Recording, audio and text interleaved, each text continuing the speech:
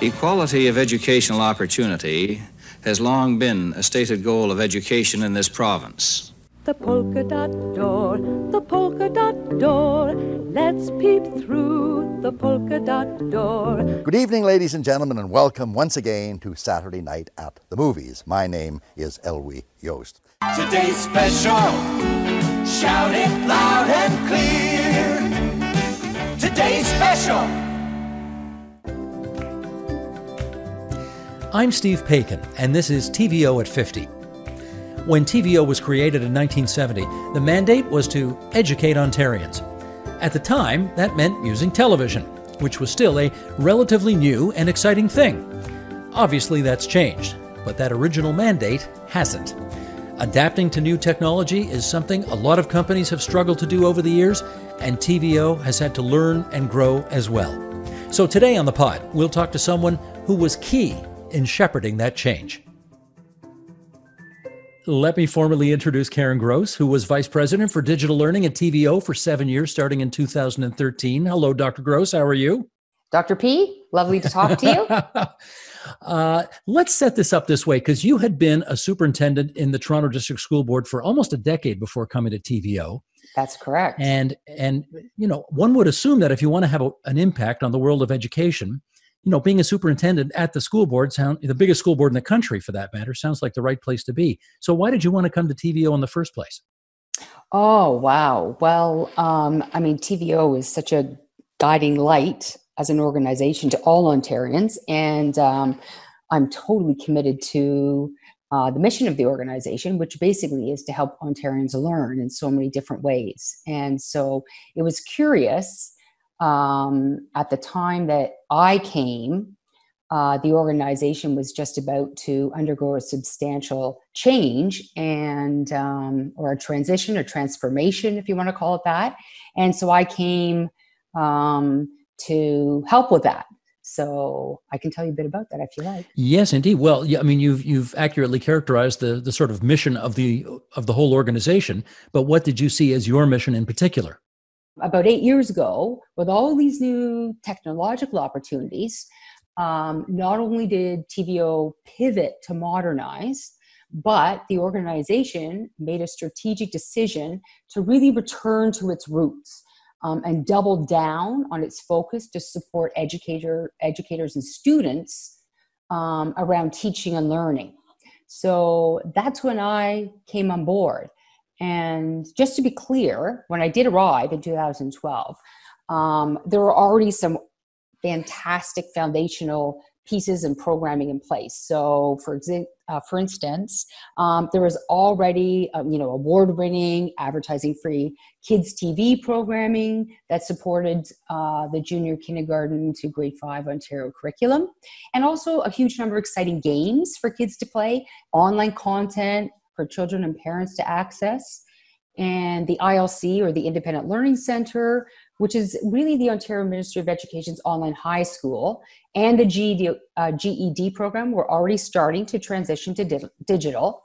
And TVO had created an online platform. It was piloted with the Hamilton District School Board, I think, and it was called Homework Help, and that supported students in grade 9 and 10 with mathematics.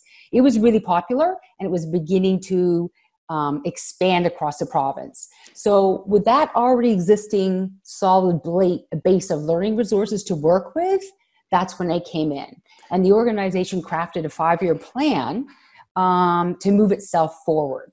So you as the Vice President for Digital Learning means that you had a hand in, or you were in charge of anything that involved learning online?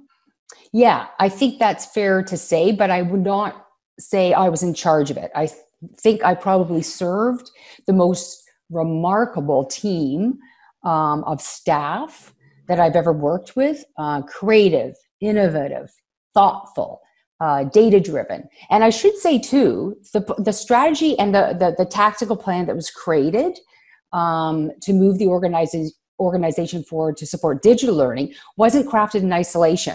So TVO also worked not only, with this fantastic group of staff, they also worked alongside educators and students across the province. also the Ontario Teachers Federation, our employee group partners, and the Ministry of Education to determine what TVO could do to better serve educators in the area of teaching and learning to help improve student outcomes. Now, one of the things I remember that came up during your time there was something called Empower. And I'm going to spell this. Yeah. I'm going to spell this because it's spelled a little strangely. It's small, like lowercase m, uppercase P, O-W-E-R, Empower. That's right. Right. Now, what was that all about? Okay, so that was so much fun. So we created Empower to help kindergarten to grade 6 students build foundational math skills and inspire a love of math. TVO Empower is empowering educators and their classrooms across the province. Welcome to our town. We're so glad you came. Based on the Ontario curriculum, Empower enhances math learning with targeted, adaptive and accessible, and cross-curricular experiences. Well, there's no need for that at all, is there? Well, no, I'm kidding. Of course there is. Holy smokes. Yes. There is. Yeah. And it was remarkable. So we created, just to give you a sense of the scope and breadth and depth of Empower. So there are 65 free online games that support that kind of mastery of math concepts from kindergarten to grade 6, as well as an understanding of STEM. So STEM. So that's science, technology, engineering and math, and the social sciences. So it was so much fun to build. So we worked directly with teachers and students in the design, development, iteration of all the different games, and getting their feedback along the way, how, what they want to see in the games. It reflects the diversity of Ontario, ethnically, racially, geographically, age. It's really a fantastic resource that educators and students can use inside and outside the classroom. It was a lot of fun to create, and the feedback. I think one of the most fun things about creating Empower, and the team who was most involved in that were some of the when we went to schools to talk to the kids about the prototypes, when the students tried the games and said, this works for me, this doesn't. When teachers said, can you add more of this? Can you add more of that? It really was a collaborative process the whole way through. Now, let me ask you about something you've already referenced a couple of times, but we should just go a little deeper here. The ILC, the Independent Learning Center, which is, I think it's, if not the biggest, it's certainly one of the biggest online learning services in the province that TVO runs on behalf of the government of Ontario. And that came under your purview as well. And, what did you see about how the ILC did its thing in an attempt to get for people that high school graduation certificate that for whatever reason they didn't manage to get, when they were 17, 18 years old? Okay, so first of all, I should say the ILC has been in existence for decades. And it's always been there to help learners achieve their educational and career and life goals. So learners of all ages can earn high school credits or a full Ontario secondary school diploma. So what's amazing about the ILC, it's so humbling to talk to the learners who are part of that school. So there's about 20,000 learners in the ILC. At the time I was there, about 17% were high school aged and 83% were adult learners. So students who had gone to college and wanted to pick up a credit they needed to get into university. Students had gone to university and needed to pick up a credit to get into college. Adults who were going through job transitions. Adults who were just plain interested in a particular topic. And so over the course of my time there, working alongside the ILC staff, wow, were they dedicated, fabulous staff. It was amazing to talk to those students and to hear their stories. Absolutely. Oh my gosh. Can I tell you something? I mean, you've prompted something in my head here, because one year they asked me, they have this big graduation ceremony at the end of the year. Right. And one year they asked me to come and just, speak to the graduates, which I was happy to do. And when you're there, you hear the most remarkable stories. You hear stories about, I got pregnant in grade 11 and therefore I had to drop out of school, and I, came back years later. And if not for the ILC, I never would have graduated high school, and now I've got my life together. And or somebody who dropped out of school because of drug addiction, or some of the hardest luck stories you can imagine, and then through the resources of the ILC, they've come back, they've got their high school degrees, they've put their lives back together again. You cannot go to one of those graduation ceremonies, Karen, without crying. They're just so powerful. Both my wife and my children are very supportive of me in this. My kids got a big kick out of sitting down in the evening to do homework with Daddy. Robert Frost once wrote about the road not taken, and I'm glad that I've had this opportunity to take this path that I had thought forever beyond my abilities. Thank you. Crying, I sobbed. Yeah. Absolutely. So you're absolutely right, Steve. Those stories are about hope. They're about resilience. They're about inspiration. They are people we know. They are everyday people who have just had difficult times, or simply are transitioning jobs. So let me tell you a story. So when I was at one of those graduations, I was amazed. So the oldest graduate of the ILC, 83. Fantastic. Yeah. Decided to go back to school.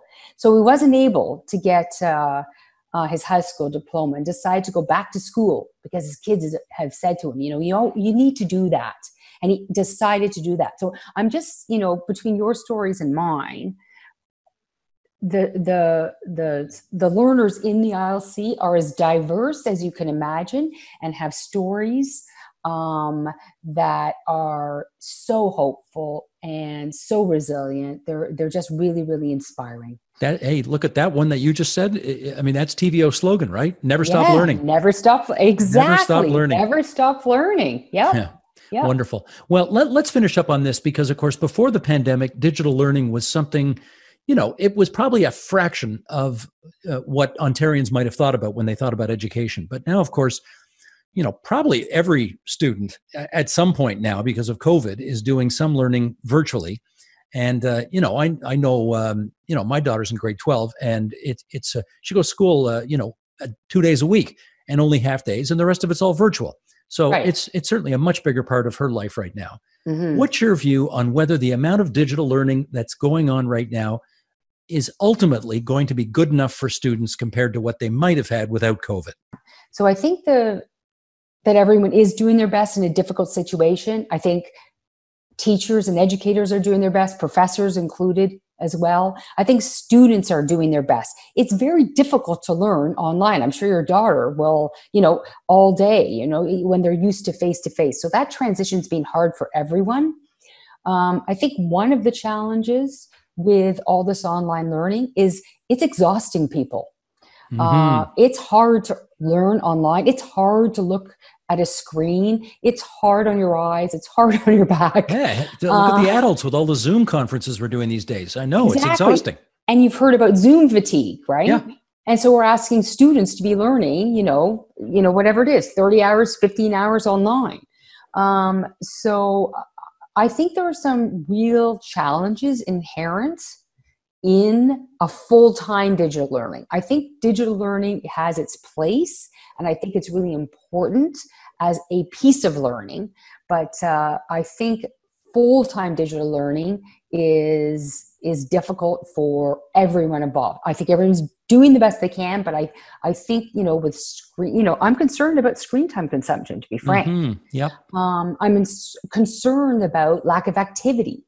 Not just for the children, but for the adults as well, for the adults. I mean, are people getting enough exercise when you're Zooming all day and have Zoom fatigue? Definitely. You Zoom all day, and then, you still want to watch whatever baseball game or whatever movie or whatever in the evening. So good question.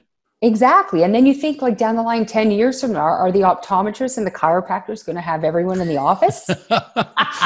That's the occupation of the future, eh?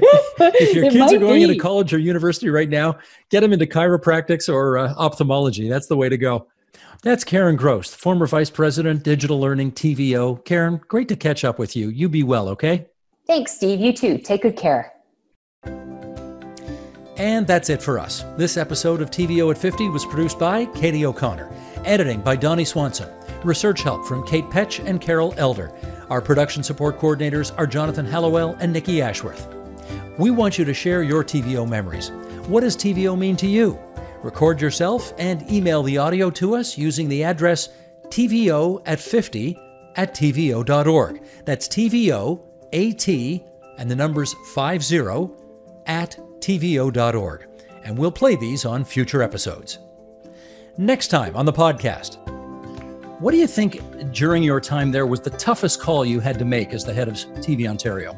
Oh, it's pretty straightforward. It really came on the day that the new government of Ontario, the Mike Harris government, indicated that they were considering privatizing the LCBO, Hydro, and TV Ontario. And the question that I had to really calculate was, how do you respond to that?